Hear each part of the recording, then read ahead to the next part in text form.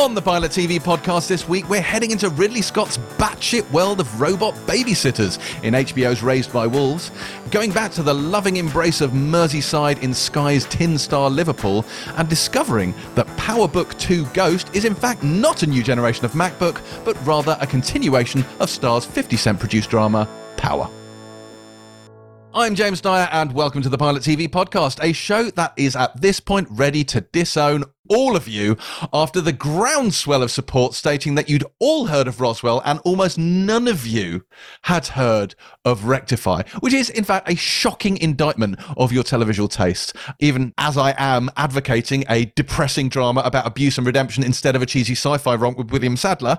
But going off brand is, I think, going to be a theme of today's show. But anyway, before we get to that, Terry and Boyd are here. Hello, both. Terry, are you feeling smug about this rectification? Well, I couldn't remember that we'd kind of set people that challenge. So people started tweeting me and I was like, what the hell going on about? Because I must have zoned out at that particular point of the pod. But I mean, James, I don't take any joy in constantly being right and you being wrong. None. That's very, very big of you. Mm-hmm. None at all, James. None at all. Excellent.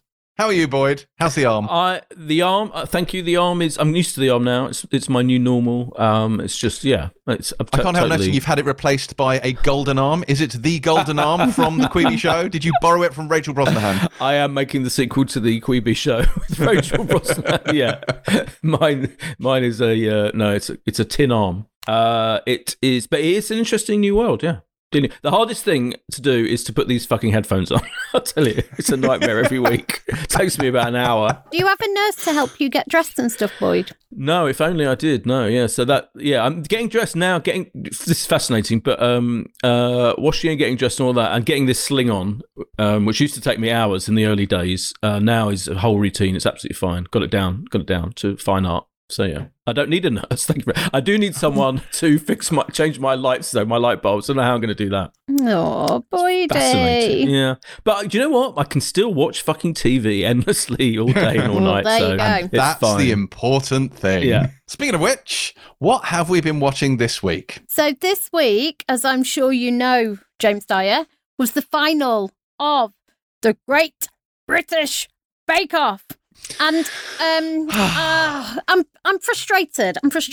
Right. First of all, there was somebody not in the final who should have been in the final, who had a really great whole bake off, then one poor week and got kicked out. So Hermine was one of the best bakers in the whole thing. She came top loads of weeks. They used to say that her desserts were the stuff of a top-drawer French pâtissière, and she had one shit week up against a woman who had bad weeks pretty much every week, it's fair to say, and they kicked her out. And if she'd have been in the final, I think it would have been a very, very close-run thing. As it was, it actually wasn't that close, I don't think. Peter ended up winning, and it was pretty much clear from the get-go, I think, that he was going to win. So you didn't really have like the normal jeopardy and the normal it could go to either of Dave, Peter or Laura. Laura messed up every bake every single time and messed up every bake in the final, and she was not even, they said very openly, she's not even in the running. So I don't know. And I think they liked the story because basically he'd grown up watching Bake Off. So when it had first started, he'd been a little boy and he became a little boy baker because of Bake Off. And there's something nice, I suppose, from a storytelling perspective, that a boy of Bake Off became the Bake Off champion. But I don't know. I've loved this season. I think me and Boyd have talked about the fact it's regained its innocence and its like joy and its purity. Matt Lucas coming in and Sandy Topsky going out. But I found the finale underwhelming. Boydie, did you like it? Well, I think it was close between Dave and Peter. I think that was. They were never going to give it to Dave. He had a brilliant I think he week. should have won based on what he produced. But I don't think Paul Hollywood liked him. Interesting. I mean, I agree with that. I know what you mean, but I still think it was genuinely close between those two. But you're right. I think it was. Remember, what's her name as a vote as well? It's not just Paul Hollywood. Oh, Paul Hollywood totally gets his own way, and her name's Prue Leith. Thank you, Prue Leith. What's her name? What's her name? With all due respect to the great Prue Leith. Do damn. What's her name? But you're right. The big scandal was Laura, and I feel sorry for Laura because it's not her fault, but she was like, she fucked it up like most of the week. And in fact, there was even a bit in the final when I think Matt or someone pointed out, well, she screws up a hell of a lot. And you're like, yeah, why is she in the final, you crazy people? Every single one, and she's sorry, but she always, it's the timing thing, so she never gives herself enough time. And every single challenge, she always said, oh God, I've really messed up the time. Oh, I'll do it better next time. And she never did. And I thought, why would you put somebody like that in the finale? Yeah. Because the same's going to happen again. It was so weird, yeah. So I felt sorry for her, not her fault, but that was just you're right, that was absolutely bizarre decision. But I think overall it was still, it was a great series. I think, but you're right, the final was disappointing from that point of view. But I was going to cover this in TV news, but I might as well say it now. It's the highest rated show in Channel 4 history. Yeah.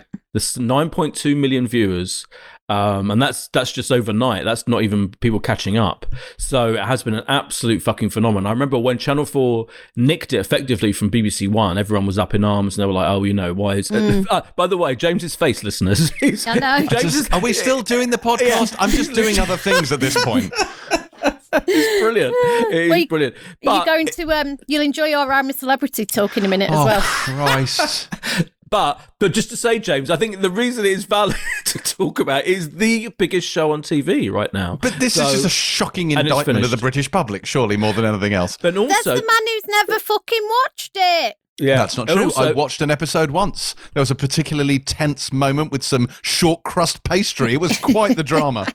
It is dramatic. It is also huge in America on Netflix. So in America, it's on, and it's always in the top 5 on Netflix. That's the whole of fucking Netflix. 90 million whatever people in America also obsessed with British Bake Off. It's quite incredible. And it's literally called something different, isn't it? It's the Great British Baking Show because Bake Off is trademarked. Yeah.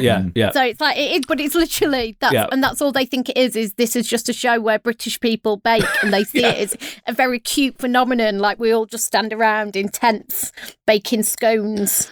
Exactly. The only time Bake Off was worth watching was when that guy was carrying some kind of ganache or something and started quoting Dune, the Bene Gesserit litany against fear. I will not fear. Fear is the mind killer. It is the little death. And no one commentating on the show understood what the fuck he was doing. But I was like, that is genius. Not that I was watching, but when I read about it afterwards, I was like, that is genius. Wait a minute. You must clearly watch it. You couldn't just randomly... I was told, because people came to me and went, oh my God, someone on Bake Off was quoting Dune. I was like, I must watch this clip. James Dye is such a renowned Dune head that he was actually told about any an alert. I have a Google alert for anything Dune related. Any mention of Dune in popular culture. That's brilliant. Yeah, that's absolutely true. Are we? Oh, should we just power on through? Do the Welsh castle. Moving on. So I'm a celeb. As we all know, it is not in the jungle. It is in a Welsh castle. Now, this has been a saviour this week. Anyone who follows me on social media will know I haven't slept because of baby. You could have finished The West Wing by now. Well, and this is the problem. All I'm going to say is this is a warning to people. What I should have done when I started The West Wing is I should have started it with my baby daddy, because then we'd have been in it as a family. I didn't, because I selfishly wanted it to be a pleasure for me that had nothing to do with anyone else. And what that now means is, when the three of us stay up all night and don't sleep and it's 5 o'clock, I can't just say, I'm going to put on The West Wing, because it's not something we're doing together.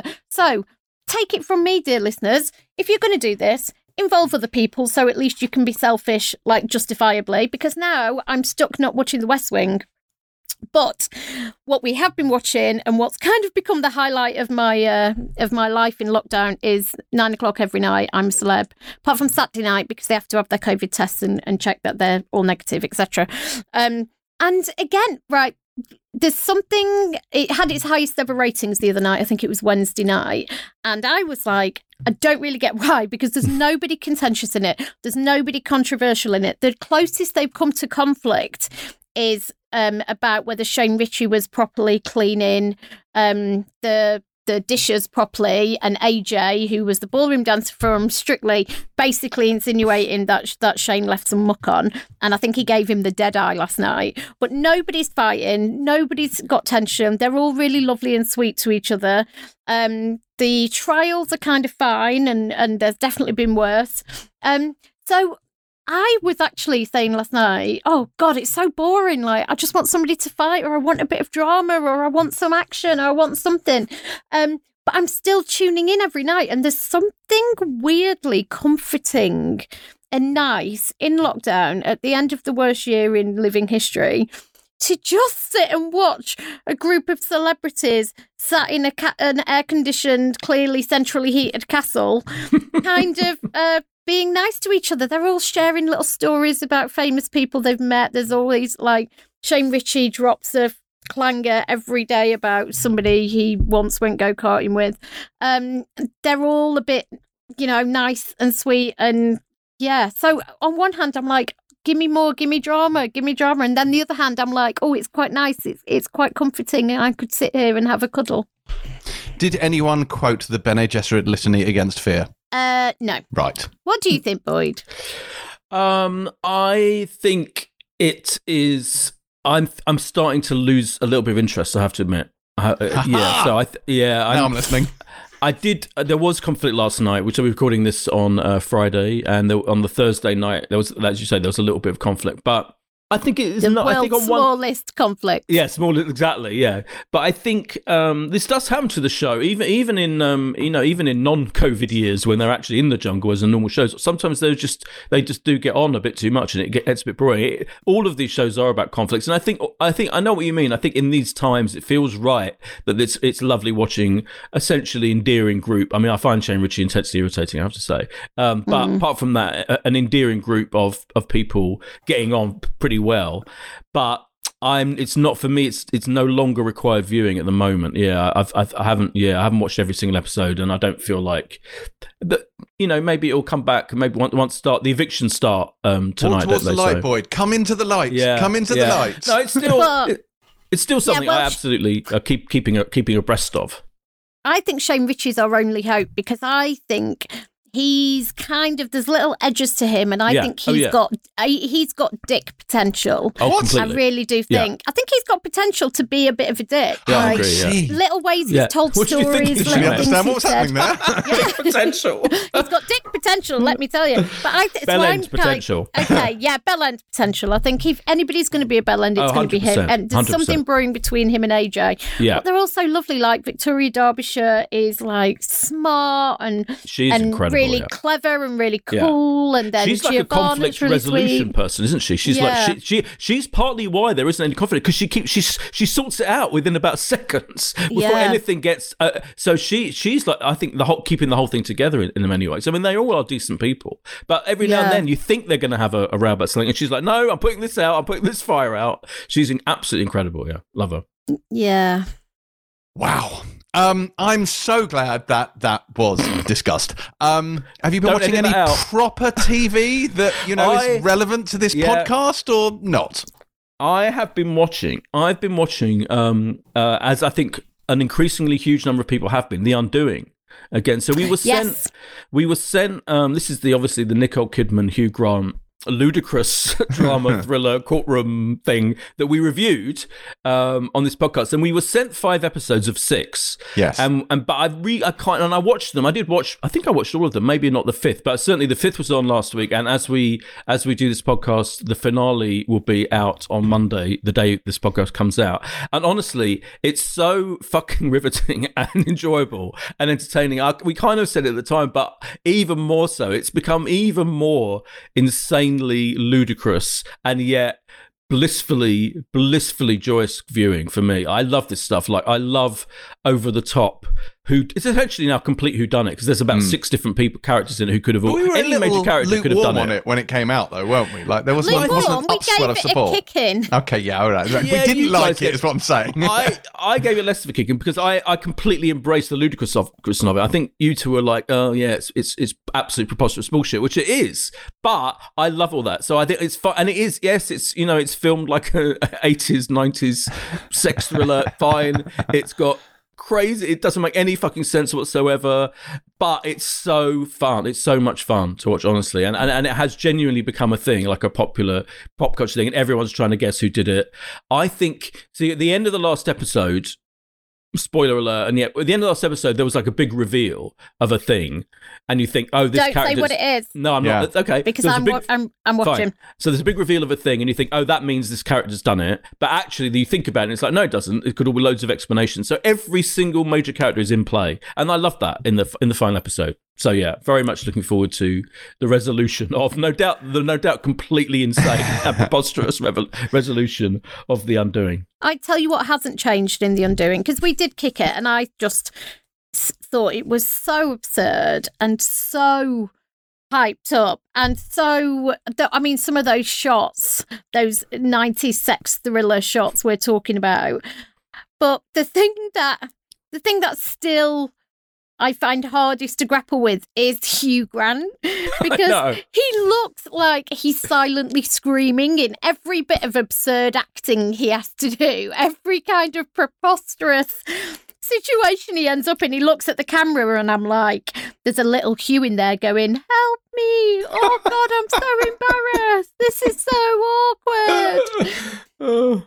Yeah, no, I know what you mean. You see, but what I love about it is you see Hugh Grant doing stuff, that you're just not used to him doing. He has to do, and it's run the gamut of you're right. I mean, there's a how can I put it without again? There's like a psychological insight into his character that arrives in episode 5 that you're like, I'm not sure if we can pull this off. I'm not sure if we can actually conceive of Hugh Grant doing the thing that you're suggesting psychologically how he is. It is, but I find that very entertaining to watch. And Nicole Kidman similarly, it's kind of like there's a bit where she's wandering around. She's constantly walking around New York in this massive long, I think, frock coat, people are calling it. There's articles about the coat. The coat's massive. The coat is massive.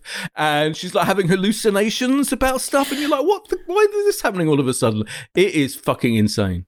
Doesn't she remind you of Dead Calm, Nicole Kidman? Yes, in this, absolutely. She's very Dead Calm She's in gone this. back to Dead Calm, which was like 20 years ago, maybe? I don't know. Yeah. And then there's the final craziness about The Undoing is that theme tune. Nicole Kidman singing Dream a Little Dream. It's so wildly mad and inappropriate. It's bonkers. It's bonkers. I've definitely fallen deep under its spell, and I can't really explain it. It's fucking nuts. Yeah. I will watch this. This might become Christmas viewing for me. I might watch it over Christmas. Oh, yeah. Once it's all done. James, what have you been watching? I feel like I haven't given you a chance. Do you know, one day I'm going to come on this podcast and I'm going to have done nothing but watch shit reality TV all week. I'll be like, I binge watched 77 episodes of Gogglebox, and then I sat down and watched, I can't think of another reality TV show. Somebody throw me a bone. I don't know, Banged Up Abroad, which I'm sure isn't on TV anymore. But, don't Banged Up Abroad. Yeah. Yeah, don't tell me what it is. I tell you what I have been watching. So, Naked Attraction. Oh my god! This is the one with all the bits in it. That's a whole can of worms. Oh, no I mean, intended. literally. Sometimes I only watch that on Gogglebox. So, on Gogglebox every week they put on Naked Attraction, even though it's the same people reacting in the same way. But essentially, it's like, you see fannies and you see cocks, and some of them are really hairy, and some of them are really big, and one guy had massive balls. And every week they're newly shocked. But I tell you what, because you'd think that would get old, right? The whole point of Naked Attraction is you see the sex organ first, and obviously it says so much about humanity or the lack of humanity, and about attraction, and about, socially what we go for in people, and what's kind of acceptable and what isn't, and what role actually does character and stuff like that play. That basic premise has got that show through for years, and I always thought, at some point that basic premise will wear off, because we all understand what you're saying by showing the sex organ first. But still, people still have the same reaction to it. Oh, it's extraordinary. Yeah, I'm sorry for bringing it up, but it is. I mean, I watch most episodes. It is what I can never ever get over is they find enough people per series willing to do this thing, because they have to find 5. I thought finding people's even? Willings was kind of the point of the show. It is, yeah. But they have to find people in to be picked who are willing to stand there naked with all of their bits out in extreme close up. Who are these people? Unflattering light. Unflattering light. Yeah, it's incredible. There was a woman on once, and she stood there, and she said, and she, once you've inspected the other naked people, you get naked. And she stood there, and she went, well, I've had a couple of kids, so not everything kind of hangs together anymore, and like pointed at her labia, and kind of, which appeared maybe a little bit stretched. And I was like, why would you do that to yourself on television? This week there was a worse story than that. How are we having this conversation? I'm not going to say it. I can't say it on. No, there was a woman. The picker, this woman who's picking, basically said she's a bit scared of men with massive penises because one of them tore her anus, basically. I've said it. You can cut this out if you want, James. How has this podcast, this once, I was going to say family friendly, but it never was. How this once, and she was like lofty podcast. She was telling this story like she'd had spilled some tea or something. It was like, she was incredibly bubbly, about it. And it was, and that's kind of thing. It's unbelievable. I had one more thing about Naked Attraction. I do think Anna Richardson, the presenter, does a brilliant job. Honestly, I mean, it is one of the most basic things on TV, obviously, in many ways. But she she is brilliant at it. No, I don't think anyone else in the world could do that job hosting Naked Attraction other than Anna Richardson. Yeah, she makes it not seedy somehow, and incredible. I'm not sure. Yeah, it is extraordinary, honestly. There you go, James. So sorry, we emotionally interrupt you when you're about to tell us your proper TV with a Naked Attraction discussion. Listeners of the Pilot TV podcast, all I can do is just from the bottom of my heart apologise for this nonsense you've had to listen to for the past 20 minutes. Yes. So I've been watching actual TV shows, you'll be pleased to know, so that's nice. I've been pressing on with Warrior, which I'm enjoying enormously. I think we're 2 episodes from the end of the 2nd season now, and it's so fucking good. It's really, really good fun. Loads of stuff is happening. The fight sequences are epic. They've had their obligatory road trip episode, which was loads of fun, and there's a particularly unpleasant amputation scene in, I think, episode 8, which I found very, very hard to watch.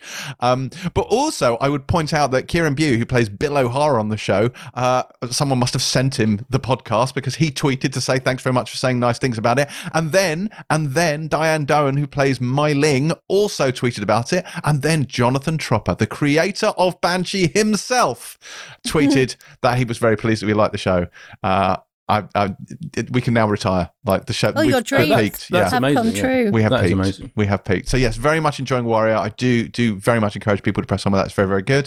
What else have I done? So obviously, having finished Counterpart, I was looking for something else. So I watched Warrior. I watched the first episode, Boyd, based off our conversation last week of The Bridge, specifically the FX Bridge with Diane Kruger. Just to kind of, because I'd never watched it, and I thought, I'll sit through this. It seems to, I don't know how closely it sort of skews, or is it going to skew to the original Broen, but she certainly has a lot of saga in her character, Diane Kruger's character. I think it was very close to start with, at least. I'm pretty sure, from what I remember. Yeah, it's a nice bit with Matthew Lillard and a bomb in a car. But yeah, I'm enjoying it. So I'm gonna watch a bit of this, see how this goes. Star Trek Discovery has been heating up nicely as well. A couple of great episodes of that recently. So that's been good. Terry, of course, you will have been keeping up with Star Trek Discovery religiously. All over it. Yeah. It was great. Were you very, very happy to see Book and Grudge back? Both of them. Yes. Grudge more so than Book. She's a queen. Also, Mandalorian had an extraordinary episode on Friday. I say on Friday, meaning today, but obviously when this goes out, it will be Monday, in which we find out the name of Baby Yoda. I heard about this. That's what I'm going to say. Oh, do I haven't watched that one yet. Do you think the name is right? Well, funny you should say that, Terry. To find out the answer to that question, do subscribe to the Empire Spoiler Special podcast at glow.fm/Empire Film, whereupon you can hear me and Chris and Helen O'Hara and Ben Travis, Baby Yoda himself, discuss what we thought of this show. So, go and do that.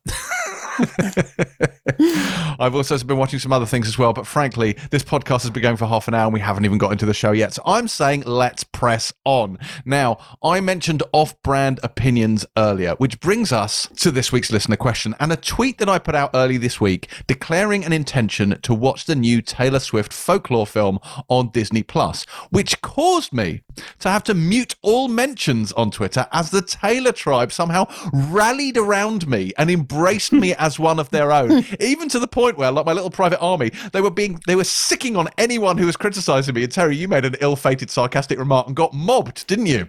Well, yes, because as you know, I love Taylor Swift and I'm a big fan of that record and was very excited about this film. But as anybody who knows you a bit knows, James, you are a one-trick pony. That trick is film and telly of a particular vibe. You don't do music, as we've talked about multiple times.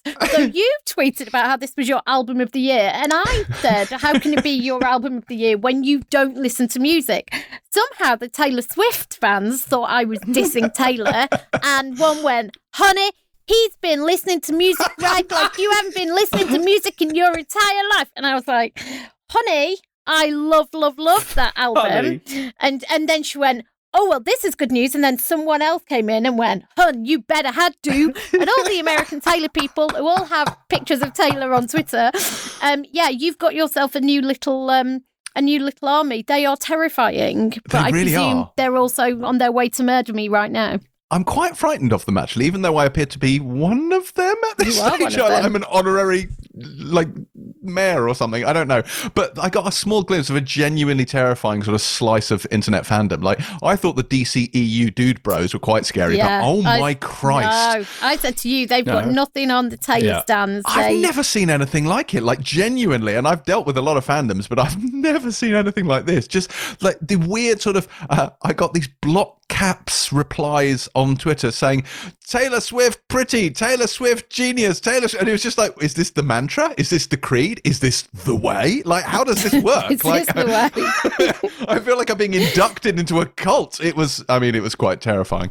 But the reason I bring this up is, of course, Ryan Bodell, one of our listeners, mentioned that he thought my liking Taylor Swift's Folklore and saying that was my album of the year was the least on-brand opinion he'd ever seen a person express, which prompted him to ask, what are our off-brand TV likes and dislikes?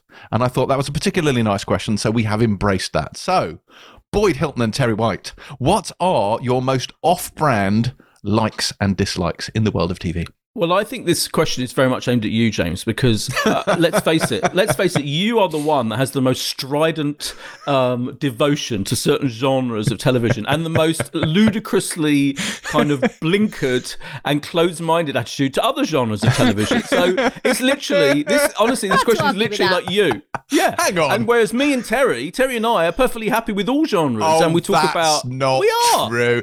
There's nothing off-brand for you. There is literally nothing off-brand for you. I mean, there but isn't, Terry exactly. definitely has. I don't know if there is. Terry Well, is we'll the find out. yin to my yang. Like, I like to think that all the things I love, Terry has absolutely no time for. And all the things she loves, I absolutely hate. Okay, hold on. You're right about like nerdy sci-fi, which you're right about that. Maybe.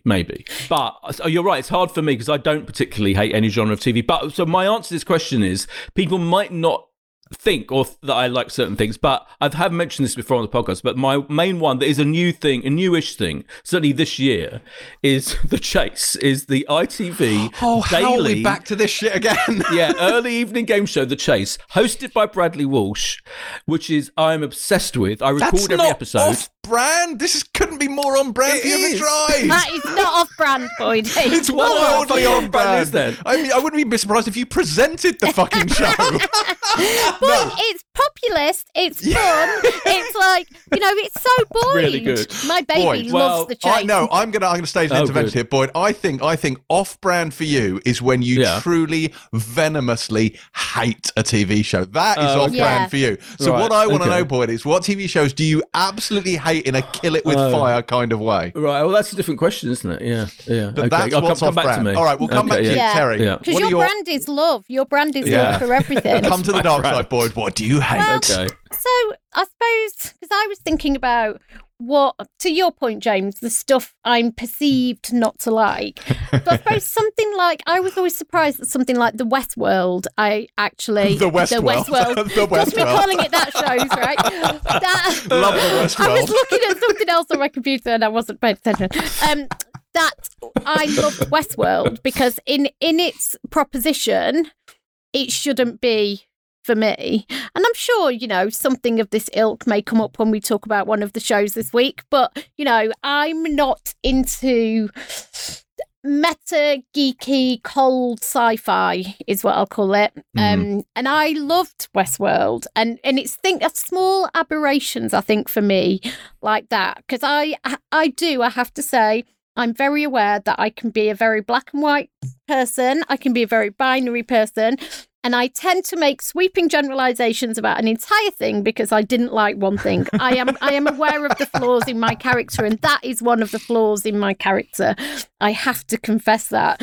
And I've often dismissed entire genres of television and film because of this. So I've tried over recent years to be much more open to things, but because you may have thought that West Wing was like not me, but actually West Wing is very me because it's exceptional writing, and it's that tale of the week, and there's lots of things that make the West Wing very much in my world. So yeah, I think that's what's off brand for me is definitely genre-based stuff, hard sci-fi, soft sci-fi. What have you liked that's in that zone? Like, so I do remember when you saw The Expanse and you were quite surprised when you saw the last that you actually quite liked it. Discovery, I would like every time I watch Discovery, I love it. I loved Picard, and I loved Westworld, and all these things I think on the surface would not be for me. Because I used to have I hate sci-fi. That used to be my thing. Like, I hate sci-fi. But actually, the best sci-fis have all the ingredients of a great human drama, right? And that's kind of what I'm into. That seems fair. Like, weirdly, I found this podcast has broadened my mind somewhat in these things, because I have been forced, while kicking and screaming, to watch things I never would have done otherwise. Yeah. Like, you couldn't have paid me to watch, like for example, the I Am series that Dominic Savage did last year, which was an extraordinary piece of television, and I absolutely loved. But I wouldn't have necessarily watched it otherwise, because I'd have seen, it's about abuse, specifically the Samantha Morton episode. Yeah. That's my kryptonite. It's depressing, it's upsetting, it's miserable. Like, I don't like that kind of stuff. And yet it's so good and it's so compelling. I found it, I just thought it was magnificent. So I think that's definitely off brand when I end up watching things like that. Like Normal People, I wouldn't say is necessarily off brand for me, but Normal People was a show that I thought was like transformationally good. I thought it was extraordinary. I wouldn't say it's wildly off brand, but normally that's the kind of emotion I reserve for the new Star Trek series. But I think weirdly for me, it's more the opposite. It's what's the stuff that I should like but don't. And that always brings us back to Doctor Who. It's like, I don't understand why I don't like Doctor Who, because I should like Doctor Who. And I think we maybe, in the recent sort of exploration when you got me to watch episodes, I think we maybe cracked the main point of inaccessibility for me is the fact that it is broad and it's aimed at a young audience. And for me, like, that kind of, because it's partly a kid's show, I think that's what alienates me from it. And I think tone is a real thing for me. And I like science fiction that takes itself really fucking seriously. And I can't be dealing with stuff that doesn't. I'm like, you're a sci-fi snob. I am. I'm a sci-fi snob. You are a sci-fi snob. Yeah. Because if it is, I enjoy accessibility. I enjoy not feeling intimidated by television. You enjoy being part of the intimidation, yes. don't you? I'm massively elitist and sneering. Yes. I think that's what I want. I want the sci-fi to really like it. It's the world and the mythology, and I want it to 100% take that shit seriously. But the weird thing is that the Stephen Moffat era, it is absolutely all of that. I know. That's why you should just dive in, because it's meticulously complex stuff about time and how it works. Yes, Stephen Hawking would have loved the timey-wimey explanation. I think he would have been particularly impressed by that. In fact, I think I might have read it in A Brief History of Time. But timey-wimey was Stephen Moffat's nice little colloquial, jokey way of dealing with the fact that he's going into an extraordinarily complex discussion of time in his era of Doctor Who, and that was his way of kind of getting away with it in a way, was to say it's all the timey-wimey stuff. But actually, when you watched it, it was densely packed with quite complex ideas about it, which people complained about. People were angry about how difficult and complex it was. But it definitely was. I think you'd like it. We've said this before, but that era particularly, I struggle. I do struggle. But when it comes to Normal People, you see, that doesn't surprise me, because the other thing people may not know about you at first is that you are a absolute ardent romantic. So, you and I have had the debate about Titanic many times. Yeah. and about the film you called Titanic Amongst the Stars many times. And, you are a in many ways, a traditional romantic. So normal people, I wasn't surprised by that at all. But if people maybe knew you as elitist dickhead sci-fi guy, then maybe that does surprise them, because you have complex brand, is what I'd say. Yeah, it is. My love of teen movies as well. Helen always says I have the film taste of a teenage girl. Well, of course, I'm now considered one of the teenage girls by the Taylor Swift tribe. So, that's handy in that respect. Okay, Boyd, have you thought of a thing you hate? Yeah, it's just a completely different question in a way. Like, the question really I'm now thinking is like, a thing I hated from a creator or like a showrunner or writer or whatever who I'd normally really love. So I'm thinking like David Simon stuff, like who created The Wire, right? I think his post-Wire stuff is variable, and so for Treme, remember Treme, which was his series about New Orleans. Yeah, I thought that was so boring. I could not get on with that show. It has to be said. Yeah, but people love it. People worship it. And so there are shows like that I'm like, no, it's quite tedious and boring. Even Generation Kill I didn't love, which was the soldiers one. He's like, I think he goes for meticulous authenticity.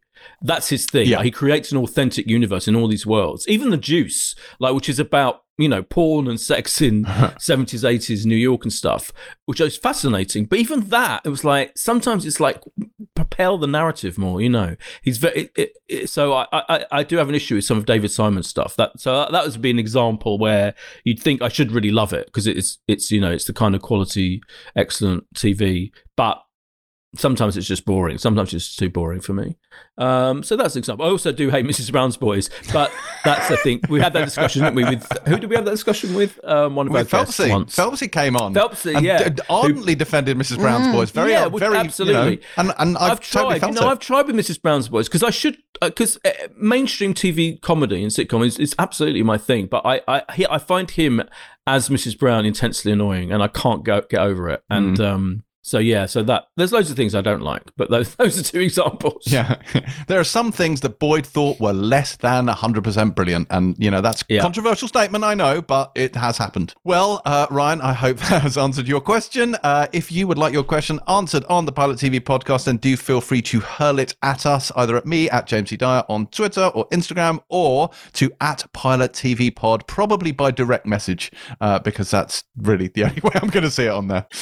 Right, shall we move on to this week's news? Or I should probably point you towards the gaping vacuum where news should be, because it's been the Thanksgiving week and not a lot has happened. However, we have not been completely devoid of news, have we, Terry? Because we learned that Amazon has renewed The Expanse for a 6th and final season. Woo! So there's a double-edged sword there. So the 5th one, which we're just about to get, will not be the last. There will be a 6th. That is exciting. But that 6th will be the final season. And that, on the one hand, great, more Expanse. On the other hand, not enough Expanse, because they're obviously, it's based on the novels by James S.A. Corey, who is actually not a real person, but an amalgamation of two writers. But there are a number of novels that have yet to be mined. So it seems that they're going to be skipping over some bits. And so we will not be getting every inch of the Expanse story. But I don't know whether this is actually connected to the fact that Kaz Anvar, who plays Alex on the show, will not be returning for season 6. If you recall, he got swept up in some, shall we say, Me Too allegations. I don't know quite where they fell in terms of, I mean, obviously not well, because he's no longer with the show. So he's been ejected from the Expanse, because that he will be in the new series, which we'll be seeing in a couple of weeks, because I think that had already been shot. But Alex Kamal will not be returning for season 6. And I seem to recall that at the time when those allegations came out, Dominic Tipper was quite vocal about saying, we need to listen to these things. This will not be brushed under the carpet. We will be taking this very seriously. So they clearly have done as well. But The Expanse will return, and that really is the big takeaway here, even if it is just for one last series, which I'm guessing we'll probably see at the end of next year. Yeah, whatever. Talking about on brand, there has been an announcement from Channel 4 that Jack Thorne has written a new show with Stephen Graham and Jodie Comer called Help. And this was actually, I think, something that Stephen Graham took to him, an idea he took to Jack Thorne like 2 years ago or something. And it says it's set in a care home in Liverpool, and it tells the story of a relationship between a worker in the care home, who is Jodie Comer, and a patient, played by Stephen Graham, and it's really about how their lives are changed by COVID. So really timely. I think, actually, it can't have been 2 years ago, or maybe, I think they were working on this story, and then obviously it kind of took on a new resonance with the pandemic. I mean, you know, we talk about Jack a lot on this show, what an incredible writer he is. Stephen Graham and Jodie Comer are two of our best actors. I think it will be incredibly powerful, probably completely heartbreaking. And of course, in an on-brand sense, I cannot wait to see it and be miserable. Yeah, I was about to say, this couldn't be... It's like he's written this just for you. In fact, he may well have done. He may well have done. And it's not started shooting yet, but it's going to start filming early next year, I think. Exciting. There's some Joss Whedon news. Joss Whedon has left The Nevers, which was his new show that he was putting together, which had Nick Frost, Eleanor Tomlinson, and a bunch of other people in it, Ben Chaplin. And it's a slightly odd one. So HBO put out a fairly neutral statement, just saying they parted ways and kind of wishing him the best, as it were. And he issued a statement basically saying he's exhausted and therefore is stepping back. Joss Whedon's had an interesting time in terms of public image over the last few years. There was some personal life incidences, we should say, as I censor myself for the sake of legal counsel. And then, of course, there was the Justice League stuff that came out, I think it was earlier this year, wasn't it? Mm-hmm. About how he was on the set of Justice League. So, yes, interested to see what happens with this. I mean, the show is going ahead. We will still see the Nevers. It will just never be with Joss Whedon. Christmas TV. Christmas TV. Announced. Christmas TV. Christmas Boy, TV tell highlights. us, what can we expect over the festive season? Yeah, so this week, the very first version of the Christmas TV fortnight schedules came out. They'll be revised over the next week or so, and BBC and ITV and all the main channels revealed their kind of main things that they've got coming up. There's a couple of dramas and comedies. There's Black Narcissus is a 3-part new version of that story that was the 1947 film with Deborah Kerr, and now it's got Gemma Arterton as the sister Clodagh, and Mother Dorothea is played by Diana Rigg in one of her last roles, obviously the late Diana Rigg. It looks, from what I've seen, it looks lavish and very well made and all of that. It'd be interesting to see that story told over 3 parts. That'll be on kind of between Christmas and New Year. There's a new episode of Motherland, a Christmas special of Motherland. Not Fort Salem, the shouty witches show, which I love. Yeah, but the brilliant comedy about parenting, co-created by Sharon Horgan and her friends, and that is back. And I love Motherland, and that's back for a special. The big New Year drama starting on New Year's Day almost certainly is The Serpent. I think that's been confirmed with Tahar Rahim and Jenna Coleman, and it's a true story of Charles Sobraj, chief suspect in the unsolved murders of up to 20 Western backpackers travelling across India in the 70s. And that's like an 8-part epic serial starting on New Year's Day. There's a special of Ghosts, which we reviewed, I think, the first BBC sitcom episode of Charlotte Ritchie. Yeah, the BBC sitcom, which there's also a spoiler special for that I did with yes, indeed, Chris. Which you can find alongside the Mandalorian spoiler specials on the spoiler special. Exactly. David Walliams has created a spin on Jack and the Beanstalk with him and Sheridan Smith, which is very entertaining. That's like a family thing that I've seen, which is really good. There's a Wurzel Gummidge special, which was very highly regarded last year. Mackenzie Crook's reboot of Wurzel Gummidge. And there's a new special of that. And there's Bake Off specials, past contestants competing. Terribly pleased to know. All Creatures Great and Small, Channel 5's most popular show ever, pretty much. When it launched this year, there's a special of that. And and Bridgerton starts on Christmas Day on Netflix. Yes. The epic period romp. For which we spoke with, or I should say, for which you spoke with Nicola Coughlan this week, and we were putting that up near the time. Indeed. Oh, and I should mention comedy fans, King Gary is really good. That's got a Christmas special. Oh, and Doctor Who. Did I mention Doctor Who? You did not. Doctor Who, Revolution of the Daleks is the new festive special. Now, I thought originally that this was going to be on Christmas Day, because last year it was on New Year's Day, but I think at the moment it is on New Year's Day again. But it is a Dalek-based thing. And John Barrowman is back as Captain Jack. You'll be thrilled to know, I am thrilled. James, because as you've explained, you're a huge Doctor Who fan. He was in the Torchwood thing, wasn't he? He was in the Torchwood thing. His character was brought back very briefly in the last series of Doctor Who, probably to remind viewers of his existence, that he's around. And now he's going to take quite a central role, I think, in this episode, because the Doctor is in jail as the episode begins. So I think Captain Jack is going to be running around doing a lot of action stuff with the Doctor's companions. Oh, okay. And just to be clear, so Torchwood was one spin-off. There was another spin-off, wasn't it, with kids or something? There's a few, yeah. There are a few spin-offs. Oh, okay. Yeah, more children's TV spin-offs, yeah. There's one called Class, which was quite good, actually. It's kind of like a YA one, which I think only lasted one series, though, which I liked, actually. And there were more children's-y ones as well. Oh yeah, and the Goes Wrong show. I love the Goes Wrong show. Did we ever review the Goes Wrong show? I might have to force you two to watch the Goes Wrong show. It's so brilliantly done. Doesn't sound like a proper show. It's a brilliant show. You know, the Goes Wrong show, they've been a huge success on stage. The play that goes wrong. Plays that goes wrong. Yes, I know what that is. Yeah. Their TV thing is honestly, it's brilliant. They're so clever. Is it an so actual smart, show or is it like a sketch-based thing? No, they do one. They do. It's like a Amdram. It's like a Amdram. Imagine it's like the conceit is like you're watching an Amdram production of a story. Right. So each episode is a different genre. So this one, the Christmas one, is a nativity story told by incompetent Amdram people. But it's so funny. It's so brilliantly. They take it to the absolute heights of visual and verbal comedy. So I'm really excited about that. Do you know what I'm excited about, Paul? What are you excited about, Craig Jane? Mazin's The Last of Us has got an official series order at HBO. I didn't really have any doubt this would happen, but I'm very, very excited to hear it confirmed. So it's been in development for quite some time, but it now, as I say, has been officially given the series order, and Craig Mazin's working on it with Neil Druckmann from Naughty Dog. And I appreciate that this is something that neither of you will care about because, let's be honest, you don't play video games. But this Last of Us Part 2 was my favourite game of the year. Last of Us Part 1 is probably my favourite game of all time. And this show, I'm at once incredibly excited about, but also slightly scared of, because I love the story and the actors and Ashley Johnson and Troy Baker's performances. And to see them played by other people will possibly upset me, but equally, it might just be the best thing ever. So this is very, very exciting. And Craig Mazin of Chernobyl fame. That's right. I mean, that is right.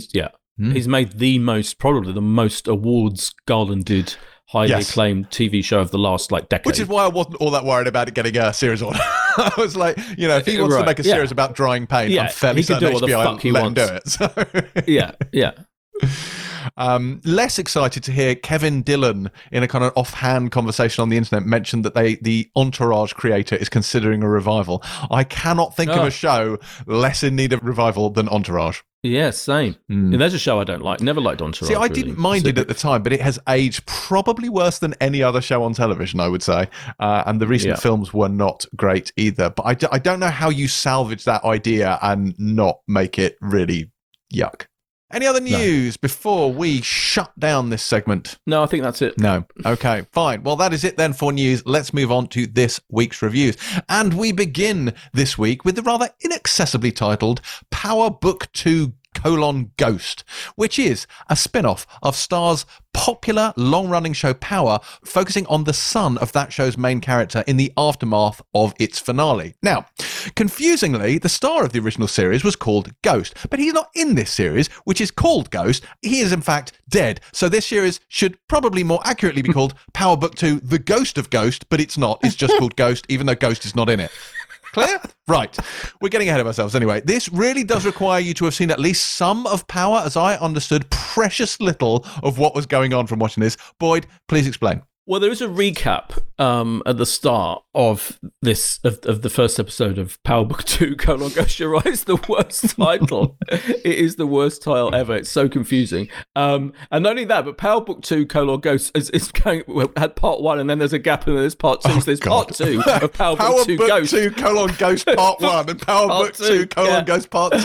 But as far as I can make out, basically, because I haven't watched any of it before at all, I have to admit, Power, etc. Although it's a huge, by the way, this is a huge thing in very, very popular in America, particularly. Yes, it is, and it's Star's most successful show. Yeah, so it's a really big deal. 50 Cent co-produced, as you say. Courtney A. Kemp created it, and it's really, really popular. Mary J. Blige is in it. It's a huge deal, really. Method Man, all these kind of iconic figures are in it, and so this one, it's kind of the focus now is on Michael Rainey Jr. as Tariq, who's he's into college, so he's going to university, studying, some quite highfalutin literature and philosophy, etc. At the same time, he's dealing with drug dealing and gangs. He's dealing with the fact that at the end of the premise is that someone shot his father, and was it his mother, or was it his mother and someone else, or was it him, or was it lots of candidates for that. So that's a kind of ongoing mystery element of it. And there's also a whole kind of like his mother's going to be is going to be accused of the crime, and there's a whole kind of American justice system element to it. A bit like the show we did last week for Life, dealing with similar subject matter. It's a really weird show, I think, this one, because it doesn't really fit neatly into any genre. No, it's like a weird jumble of legal thriller, gangster drama, and soap. YA soap, and college drama, and it's very, very soapy. Yeah, so it rattles along at a spectacular pace. It's packed with incident. Within that, it manages to get in some totally gratuitous sex moments. Like the young guy stumbles into his roommate having sex with someone about 3 times. I mean, how often can that happen? It's extraordinary. And they go to like a strip joint, and that so cliche, the ultimate cliche of every single gangster or whatever film ever, of a conversation happening while female strippers obviously, are getting their breasts out in the background. It's such a cliche moment, and that is there. The treatment of women, I think, is questionable. I think there are like slight leering moments about of women in the Dutch, but it's created by a woman. Courtney Aitken is a woman, and some of the directors are women, so it's interesting. It's pulp. It's pure pulp. It's absolute kind of over the top nonsense, but I kind of enjoyed it while it was on, and it rattles along, as I said. I think some of the acting is questionable, I have to say. I'm not convinced necessarily by Michael Rainey Jr. in his the lead role. I think he's been in it a long time. So from the recap, from what I can make of the recap, has been in it from when he was younger. Now he's like a teenager, late teenager, whatever. I wasn't convinced. I think he was okay in some moments, but I think he's a little bit of a weakling, which, considering he's the lead role in this series, is an issue, I think. But there was some kind of weird moments. There's like sometimes Victor Garber's in it, who I love in everything, as this college guy who runs this college, and they have debates about Moby Dick and what's American literature and Camus and stuff. It's such a weird mix. Camus one minute, next minute someone's shaking some girl in his college dorm. Someone's getting shot in the face. Like, it's quite violent. Shot in the face. Yeah, a spectacularly violent. You're right, climax. So it's like, because it's on Stars Play here, they can get away with the most ludicrous, over-the-top sex, swearing, and violence for a very soapy mingling of genres. So in the end, I was like, I don't really know. I mean, I don't think it's not exactly going to rush to carry on watching it, but I enjoyed it while it was on. Now, Terry, what did you make of Power Book 2: Ghost, given that you, in fact, have seen an episode of Power to interview Fiddy himself? So I don't know why you're not reviewing this actually first. Well, so let me be clear that I saw one episode several years ago, and I did interview 50 Cent, and he's been involved since the beginning. I think it's been going, 6 or 7 years? Yeah, and it is a massive deal in the States. Don't think it's ever had the same cut through here, but it is. I mean, we say this about things often when we're picking up several seasons in, is this is impenetrable without having a working knowledge of what's come before, because you don't understand any of the stakes, you don't understand any of the jeopardy, you don't understand who anybody is. But if you just take it on this episode, which is all we can do as we review it, I agree on the performances. Kind of, there's something there with Michael Rainey Jr., but it's whether he really has it to hold the entire thing, which he kind of has to as that character. And there are moments where it doesn't quite work. Those sex interruption scenes were just awkward, and I couldn't tell if it was meant to be funny. Like I found the tone dead confusing. At times, and I think there's an ambition. What I respect is there's a clear ambition behind this. So Courtney Kemp, I read an interview where she was talking about how we're going on about the names, but how she sees this world of power like the MCU. So, you know, it's, I think Starz, I'm not even joking, and Starz recently talked about having a third spin-off series and a fourth spin-off series, and she's talked about how she wants it to be a universe like the MCU. And, you know, I think there's one that's going to be Power Book 4, The Force. And it's, I mean, this is not about to get any less confusing, is what I'd say.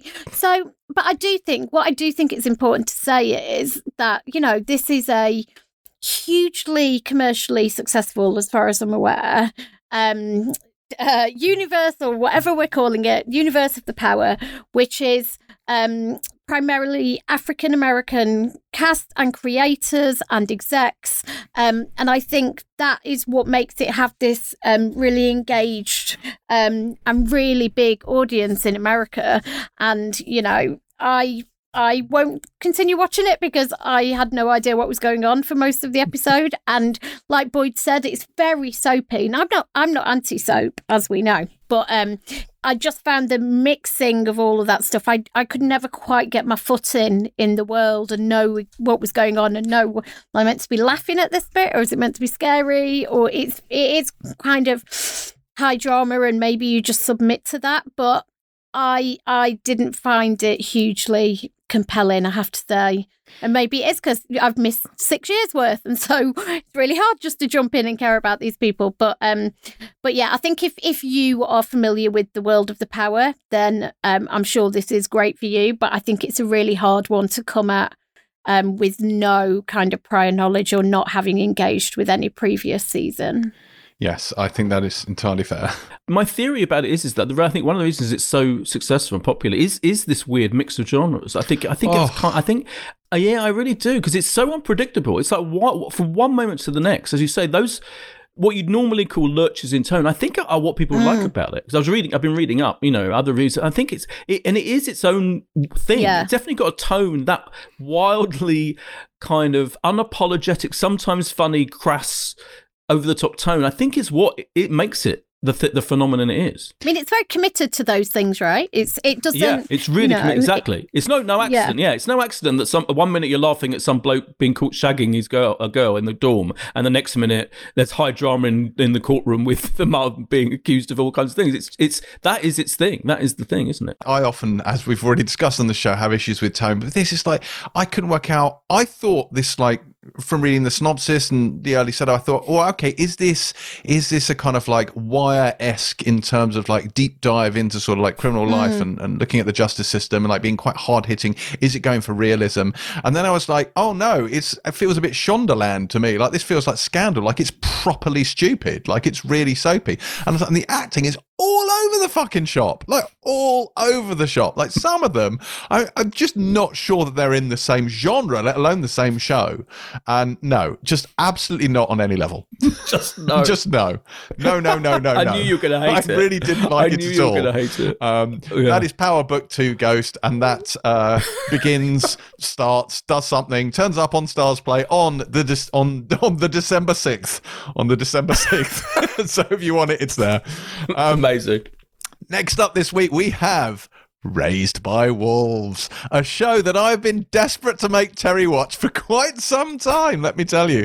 Now, while this has the same title as Caitlin Moran's Wolverhampton Council Estate show, which would very much be on brand for Terry, it is, in fact, Ridley Scott's utterly deranged and nigh impenetrable hard sci-fi show about a pair of androids raising a brood of children on the planet Kepler 22b, which is not, I hasten to add, anywhere near the Midlands. Terry, do not keep me in suspense 1 second longer.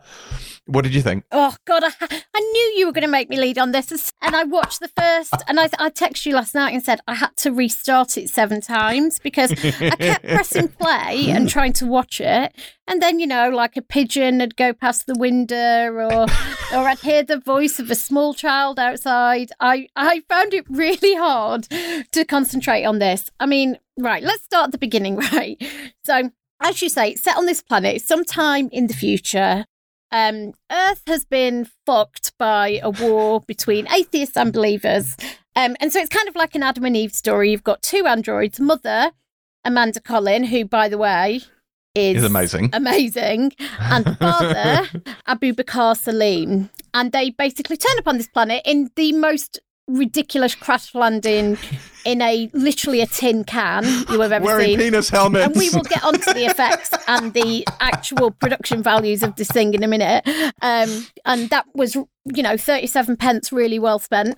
And basically they go straight into breeding, which involves no sex, as you'd imagine.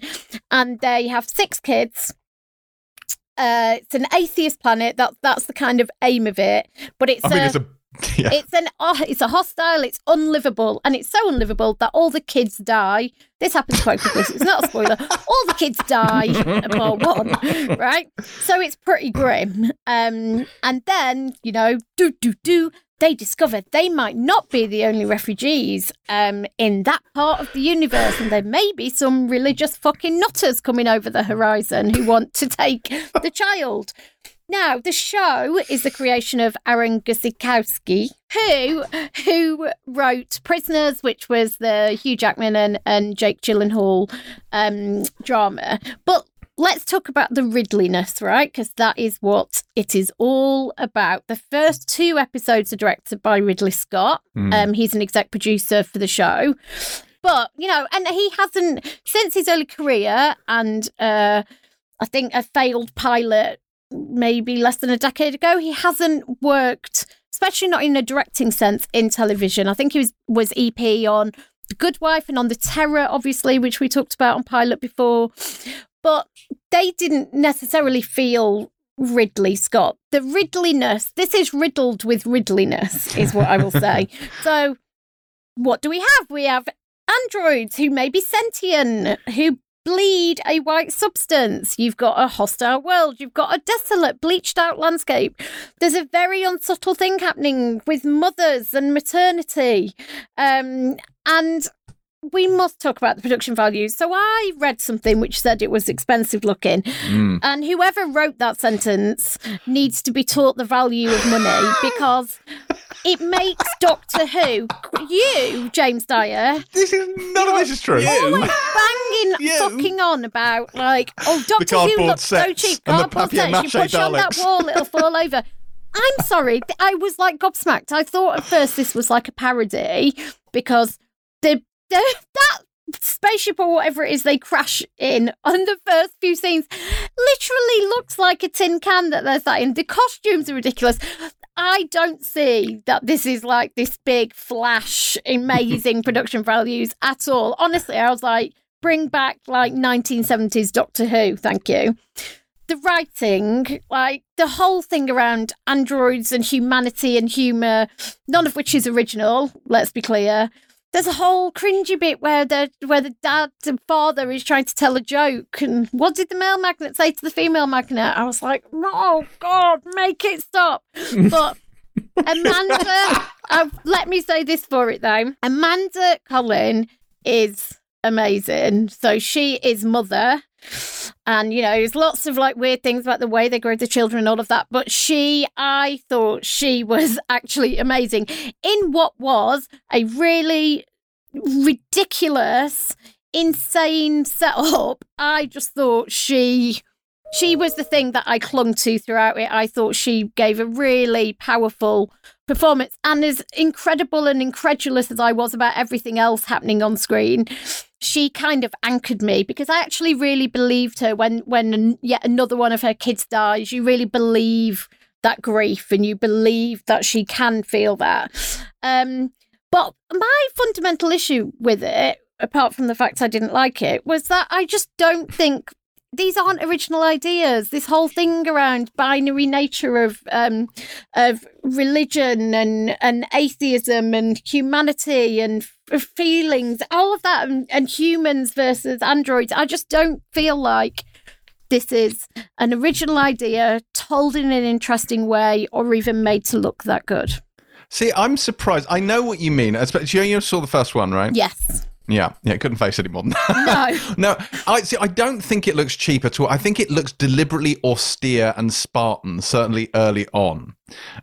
You shaking your head. Like, I won't have it. But talk to me about that, whatever vessel they were in then. Are you telling me that was like, you know, when you were little and you used to get like you'd have one of those corrugated metal things and you turn it into a sled and you'd go down a massive hill on it. It was like they'd picked up some scrap and built a little kind of vehicle out of it. It has a minimalist aesthetic, I'll grant you that. I think it's bad production design. I think but I don't.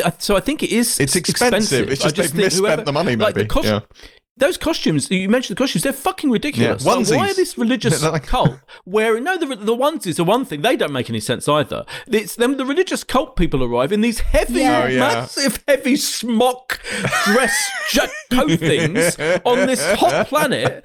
They are ludicrous, those costumes. I don't think it's not necessarily cheap. It's just like weird decisions. But I don't mind it being sparse either. I like, that austere kind of, it's all... And, there's no colour in this. We should say it's like it's been drained very monochromatic. Out. It's beige and it's grey and it's there is no, and that I don't mind that, but to Boyd's point, it's like there are decisions made about what things look like that just don't seem.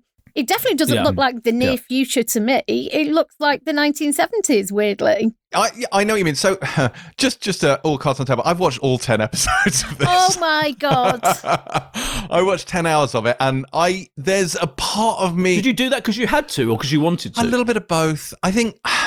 So, I was sufficiently interested to watch 10 hours of this and find out where it went. But at the end of having watched it, I slightly regret it. because while I wanted to see where it went, I'm not entirely happy with where it went. And the thing you have to understand about this show is it's worthy, it's ponderous, it's cerebral, it's impenetrable, it's nonsensical, it's introspective, it's tries to be philosophical, it's pretentious, it's rambling, it's sometimes surprising, it's occasionally ridiculous, it's quite self-important, it's weirdly compelling, it's strikingly beautiful at times, and it's sometimes audacious, but it's utterly, utterly mad. And from the first episode, I don't think you even get how mad it is. It gets increasingly fucking deranged as it goes along. So it's just this constant procession of what the actual fuck moments. Like, it's just, and I can't, because of spoilers, I can't even explain any of them to you, but there are flying space worms and a masked space rapist and evil magic eyes and flying golden statues and shouts that liquefy people. Oh, and radioactive cucumbers. Like, there is a lot going on in this show and none of it makes any sense. But you're just watching going, I just want to know what happens next, because I just could not predict this if my life depended on it. So you have these two, atheist androids. And then you've got the Mithraics who turn up. Travis Fimmel and Neve Algar turn up as kind of with this group of religious zealots. And then it just goes all over the place. Like, it tries to talk about questions around AI and religion and humanity and all of that stuff. But which, as you say, isn't particularly new, Terry. But no. And it's not. And it's one of these things where it's hard sci-fi. In part, it's hard sci-fi in that it attempts to be very austere and cerebral and impenetrable and quite obtuse and just a little bit hard to get your head around. But they don't have that kind of slavish adherence to, physics and engineering and realism and logic, which hard sci-fi traditionally does. So it doesn't necessarily fit together brilliantly. I really like the dynamic between mother and father. I think Amanda Collin is extraordinary as this kind of, because the role she plays, the android she plays, and it's not explained at all well. Like, when there were revelations about the nature of the android she plays, I had to rewind a whole section of the episode and rewatch it. And I was like, did I miss something? And I was like, oh no, they just don't fucking explain it. But you get there in the end. Like, you do play catch up eventually. But it's interesting, the dynamic between them. It's a very strange dynamic they've got between them, which kind of sort of transcends AI versus humanity. And I really liked that. And it gets maybe slightly less compelling as it goes, but that's quite fun. As Boyd said, like, it's weird when the Mithraics turn up, but there's some interesting flashback episodes. But I think the biggest problem with this is that you've got some great actors doing some interesting things with fun character dynamics, but the story tries to be, mystery based. It's trying to draw you in with, what's going to happen? But increasingly, the things they do show you become more and more stupid, that by the time you get to the final episode of this, and it has been renewed for a second season, there will be a second season of Raised by Wolves. I'm not sure I'm going to watch it because I'm a little bit curious to see where they go. But that is what dragged me through 10 hours of this. And at the end of it, I feel like I've been cheated out of 10 hours. So I don't know that I want to know where this goes now because it's just so deranged. And it feels like they're just writing it to try and drag you from one episode to the next. And you're only just making it. And yeah. So do I hate it? No. Do I think it's good? Kind of. Do I recommend you spend 10 hours watching it? I just think with a show that deals with these kind of films, and sci-fi, you'd be better placed to talk about this than me, James, but my perception is that sci-fi has always been an interesting lens through which to look at current kind of socio-economic problems, and it's the ability to create weird and wonderful and wild worlds that we're yet to experience through which like the Westworld, through which to challenge these things. And I just think, I think the Westworld, for example, felt like it was interrogating quite new and fresh and these ideas that have been around for a long time, taking a slightly different look at them. This felt like the same themes being interrogated in the same way by the same people without it feeling in any way kind of relevant or resonant or interesting, or I don't know. I think I expected more. It just doesn't make any sense is my problem with it. I'm fully open. I was really looking forward to it. And I just think that why are they androids? Like what? It doesn't make any sense to me that they're androids. So they're androids who, Sheep, by the way, can do anything. I mean, by the end of the first episode, she literally has the power to do anything. More or less. I'm not going to get into the specifics. More or less, but you know what I mean? Where, what, and why? How? Why? I don't understand what thematically you get from the fact that they're androids, because who cares if they're atheists? Of course they're atheists, they're fucking androids. And yet at the same time they seem to have the capacity for emotion. At one point she's crying the milky tears. Why? How? So it doesn't. Why not just make them humans that are atheists? Then you'd care about them more, and you'd care about the fact they're on attack from various religious psychopaths. But as it is, it doesn't make any sense to their androids. And I feel like there must have been behind the scenes some discussion with the creator where they're going, should we make them androids? Should we make them androids? Does it make any sense? Did any executive at any point put in the notes, why are they crying? How is that happening? Well, they're just fucking humans. It's completely all over the place, that whole concept. So for me, it's like if a whole show, if a whole world, if a whole universe rests on something that makes no sense whatsoever, either thematically, storytelling, logically, what is the fucking point of it? So I was like, it's fine. The other thing about it is, I think, I watched both of these Ridley Scott episodes, and they do remind you that sometimes, master of cinema as Ridley Scott is, sometimes he can really get the pacing wrong. I think this was it's slow, very ponderous to begin with, really ponderous, and then suddenly it speeds up. At the end of episode 1, the last 50 minutes are helter-skelter, like craziness, like violent, ultra-violent, scary. You talked about it being grey and brown. It gets the blood. Is extraordinary in the end. But it's complete roller coaster, the pace, not in a good way. And I think that's a Ridley Scott issue, I have to say, because some of his films are like that, where the first half hour of some of his films are incredibly slow. You're like, get the fuck on with it. But in the TV context, that ends up being a bit weird and unfortunate. I think the best thing about it is Amanda Conn is phenomenal, as you say, really interesting, but her character makes no sense whatsoever. I'm like, there are bits of it. It is such a mishmash, and it is the kind of thing I really like. And I like the weirdness and all of that. But it's got to have some kind of logic to him. And for me, it just doesn't. I just couldn't get on with the fact that it makes no fucking sense. See, I could explain it to you, Boyd, but frankly, if I had to sit through it all, so do you. So I'm not going to. Oh, really? So wait a minute. I'm tempted to sit through more of it. If they are going to explain how the mother gets all her powers, that is all explained. Why she's an android who cries. There's a flashback episode. You see all the origin stuff. Like you do get to all of that. But the thing with this is it feels a bit like if Prometheus had been 10 hours long, that probably gives you a close approximation of what this show is. Yeah. You're right, but that's a good point, because how misguided are those alien prequel, sequel-y things that we've had recently? I liked Prometheus because I liked that Scott was exploring this weird, hard sci-fi. Again, it felt... And my biggest criticism with Prometheus was that it was trying to be an Alien prequel. I'm like, it should have been its own thing, and it would have been far more interesting for it. And I think that's almost what he's tried to do here. But I just think that, bear in mind, I say him. This is not really Scott's. He's directed, he's involved, but this is Aaron Gizikowski's show. But. And I had to go, when I finished episode 10 of this, I had to go online and read Gizikowski, an interview with him talking about the finale, because I was like, at this point, even I'm like, what the hell is going on? So I had to read up on it, and and I'm reading about what he has planned for season 2, which I'm not going to be watching, but it's a lot. The thing I should say is, I think Aaron Gizikowski, Prisoners, I think, is one of my favourite films. I think it's one of the most underrated. His script for that film is fucking incredible. That Denis Villeneuve film. So the fact that this script is, from what I've seen so far, not incredible. As Terry pointed out, the jokey bits are excruciating. That's a character quirk. Father's character, corny jokes are his thing. But it's but you're not meant to like.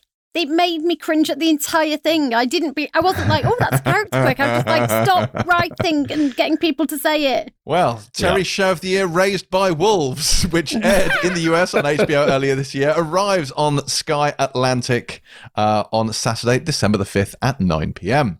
Speaking of Sky Atlantic, also arriving on Sky Atlantic, but actually next week, is Tin Star, the 3rd season of Tin Star, otherwise known as Tin Star Liverpool. Now, what began as a fish out of water show in which a former Met detective takes up a position as chief of police in the Canadian Rockies has somehow, over the course of 2 seasons, become a show in which Tim Roth and his wife and daughter rampage around Liverpool killing Scouse gangsters.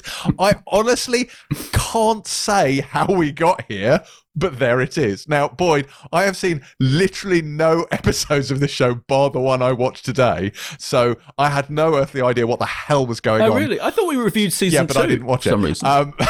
So perhaps you can shed a little James. light Classic on James. this one for me. It was very, very confusing. Also, because it doesn't have a linear timeline. Like, it skips around to make it even more confusing. And I will say, the previously on Tin Star did a lot of heavy lifting. Yeah, it was like a battle of the recaps, wasn't it? Yeah, it really was. Because the Ghost one was pretty epic, and then the Tin Star one that goes on for about half the episode. It's about 20 minutes long. But fair enough. So this is a show that when it started out, season 1, I really liked it. Remember, in 2017, created by Rowan Joffe, Tim Roth. So Tim Roth's character is this former undercover police detective who ends up becoming the sheriff or police chief of a small town in the Canadian Rockies.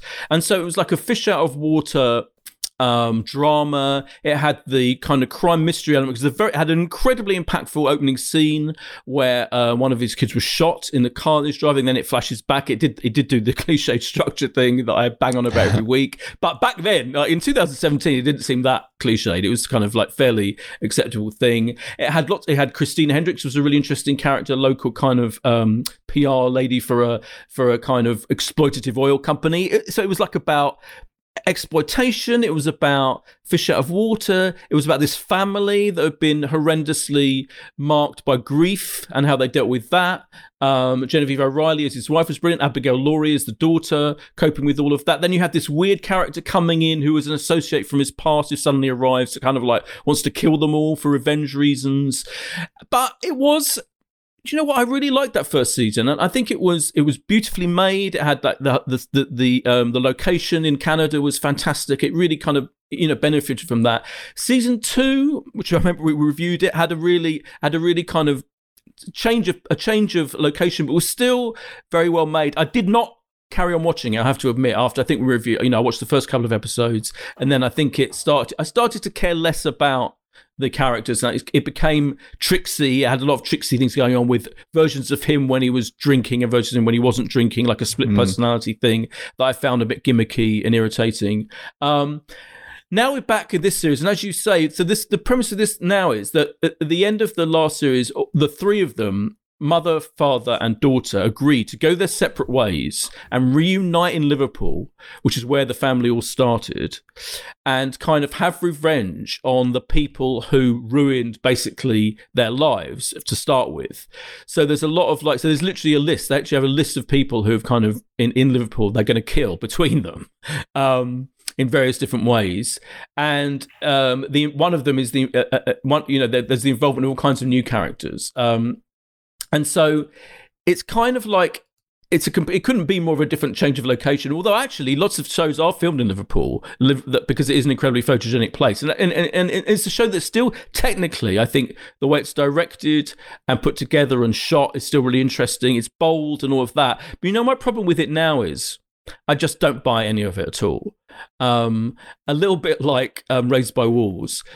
But for me, the problem with this is I think they're now, as a creative unit, it feels like it's all being made in a kind of almost in quotes in a very self-aware way. Like there's loads of montages to ironic musical choices, which is one of my pet peeves at the moment.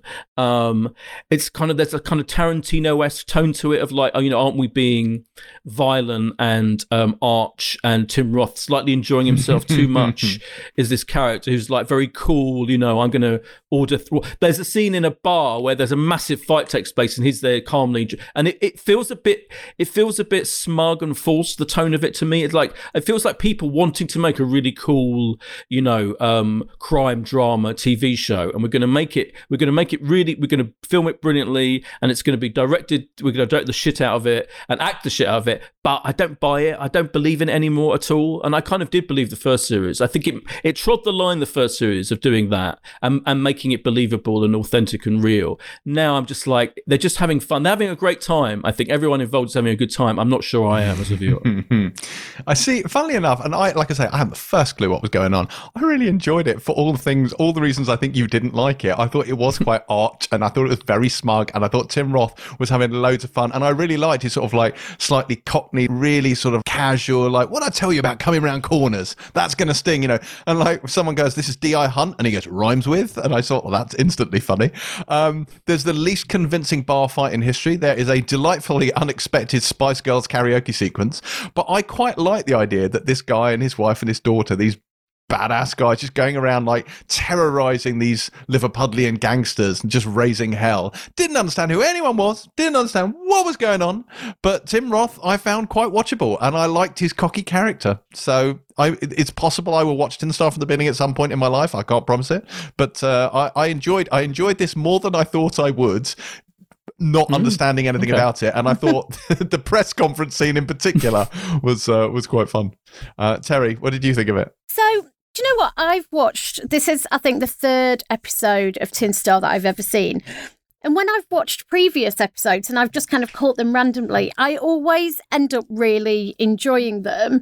The reason I've never watched it properly, I think, is because it is built on all of those classic tropes, and it doesn't do it kind of quite well enough for me. So I had the exact same things that Boyd is saying. So that fucking juxtaposition of the chirpy, happy, inappropriate music with the criminal enterprise and the scenes of violence, in this case, because it's Liverpool, Cilla Black, and something tells me, open bracket, something's going to happen tonight, close bracket. And so you've got all of those things which are used in, and all of the same references Boyd gave. And this is obviously not even a new thing, you know, this is the kind of Tarantino, the arch, the reference points, you know. So that kind of bugged me. And I think that's why I've never come back to it and never actually committed to watching full seasons, is there are people just doing this better, slicker, cooler. I do love the chemistry between Roth and Genevieve O'Reilly and Abigail Lurie. I do think there's a little bit of magic between the three of them. And I did think, when I think it was you, James, who said to me, oh, Tin Star, and this time it's set in Liverpool. I was like, what the fuck? How can you say in Liverpool? Because no offence to the people of Liverpool, but part of the kind of pull with Tin Star was always the landscapes and how cool it looked. But actually, I think it really worked. There was something really lovely about them going home and having them on the streets of Liverpool. So I kind of sit in between the two of you, because I definitely enjoyed it. I watched it and I had a blast. It feels quite old hat. There's loads of people doing it better. It's not particularly original. It is incredibly pleased with itself, but it's kind of, if I had a spare afternoon and my remote control broke and it came on the telly and it was either watching this or looking at the pigeon out the window, I'd definitely watch this. Well, that's a ringing endorsement from Terry White. See if they'll put that in Radio Times for you. One for the poster. Yeah, one for the poster. Anyway, Tin Star arrives on Sky Atlantic on Thursday, December the 10th at 9 p.m, so not for another week. What would be our pick of the week? It's a tough one, isn't it? Wow. It's a See, tough I one. have to say Raised by Wolves because I watched 10 hours of it. So I guess by dint of the fact that I sunk so much time into it, that's obviously my pick of the week, even if I'm not entirely sure I recommend it. Tin Star just beats I had more looking fun at with the Tin pigeon. Star. Yeah. I had more fun with Tin Star. Yeah, God, it's a tough one. I think Raised by Wolves. I think I have slightly more tendency to watch more of that than Tin Star. Oh, okay. Yeah. All right. Well, there you go. I don't know if that's helped anyone. But let's get on to the Banshee segment this week. Let's do some really quick 30-second Banshees because we are running long and I've got to edit this today. So I'm going to kick off by saying 2017, 6. 6, of course, being the show that first aired on, I think, the History Channel. And this is based on SEAL Team 6, and it starred Walton Goggins, and it was the lives of the members of SEAL Team 6, which is one of the US Armed Forces kind of main counter-terrorism units. Goggins was great. There was lots of fun intrigue in it. And then Olivia Munn turned up for season 2, had a second season, which happened in 2008, as I recall. I have not finished that, but I'm going to watch it at some point. I liked this show. I enjoyed it to the extent that I watched the whole of season 1. I don't actually remember all that much else about it, so that's my Banshee. It is 6. Amazing. It's a show I've seen but can't really quite remember, but seem to recall I quite enjoyed it. You might too.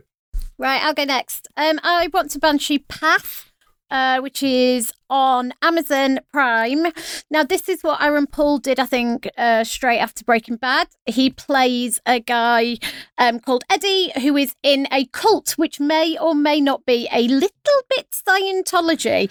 His wife is played by Michelle Monaghan. The cult is called Mayorism, and the guy who leads the cult is played by Hugh Dancy, who also happens to be his wife's ex-boyfriend. I'm sure any likeness between him and David Miscavige is entirely accidental and non-deliberate. It's really about the three of them, their relationship, being in this cult or religious movement, as they call it. And I watched the first season, and it's kind of okay. Kind of okay. There we go, another ringing endorsement. When you first said the title, I was like, "What path? The path. Path. Is what, yeah. It's Path. Yeah. So Terry this week has recommended The Westworld and Path. The Path. Oh, I understand, darling. Sorry, Yes. for you Southerners and middle class people, I would like to recommend The Path, which is on Amazon Prime. Except you're not That's really it. recommending it, but Yeah. But I really liked that show. Yeah, when it started. It got a bit of a kick in, but it had a bit of a leftovers vibe to it. Yeah. And I think him and Michelle Monaghan, I think they were great together. And that threesome, which not an actual threesome, just to clarify, with Hugh Dancy, I think they had lovely chemistry. Don't know why I didn't keep watching it. I think if you're obsessed with Scientology as I am, it was really interesting. Yeah, because it's And he is a so bit obviously... David Miscavige in the. Oh God, 100%. Yeah, massively. I'm doing Yonderland, which I was reminded of because of Ghosts. I mentioned it's Christmas special coming up. The team that created Ghosts, covered in the Empire spoiler special, wrote Yonderland, and there were 3 series of it. It went on Sky One in 2013 to 2016. It had all the hallmarks of their brilliant work on Horrible Histories and Ghosts, and it was a really fun, wacky, clever, smart, family-friendly fantasy sitcom, basically, and its own completely crazy world. It was just making fun. It was like a pastiche of various fantasy ideas, but in a really entertaining, fun way. And it was it was really visually brilliant as well, and it was really good. This is 100% a show really I good. would hate, isn't it? It's a fantasy show that in no way takes itself seriously. I can't be dealing with that. Well, yeah, but maybe if you got over yourself, you'd enjoy it. We'll see. Seems doubtful. See. Well, Yeah. that is it for the last Pilot TV podcast of November. We are heading into the home stretch now. Christmas is coming, the goose is getting fat, and The Expanse Season 5 is but 2 weeks away. So if you're as excited as Terry is for this show's triumphant return, then do head over to Apple Podcasts and leave us a 5 protomolecule rating. We are today, as ever, on social media at James C. Dyer, at Terry_White, and at Boyd Hilton. Do join us next week for more small screen shenanigans when I think we may unveil our definitive top 20 shows of the year. So brace yourselves for a review of the year special. Be sure to tune in then to find out whether I'm able to get Picard into the top 5. Pilot out.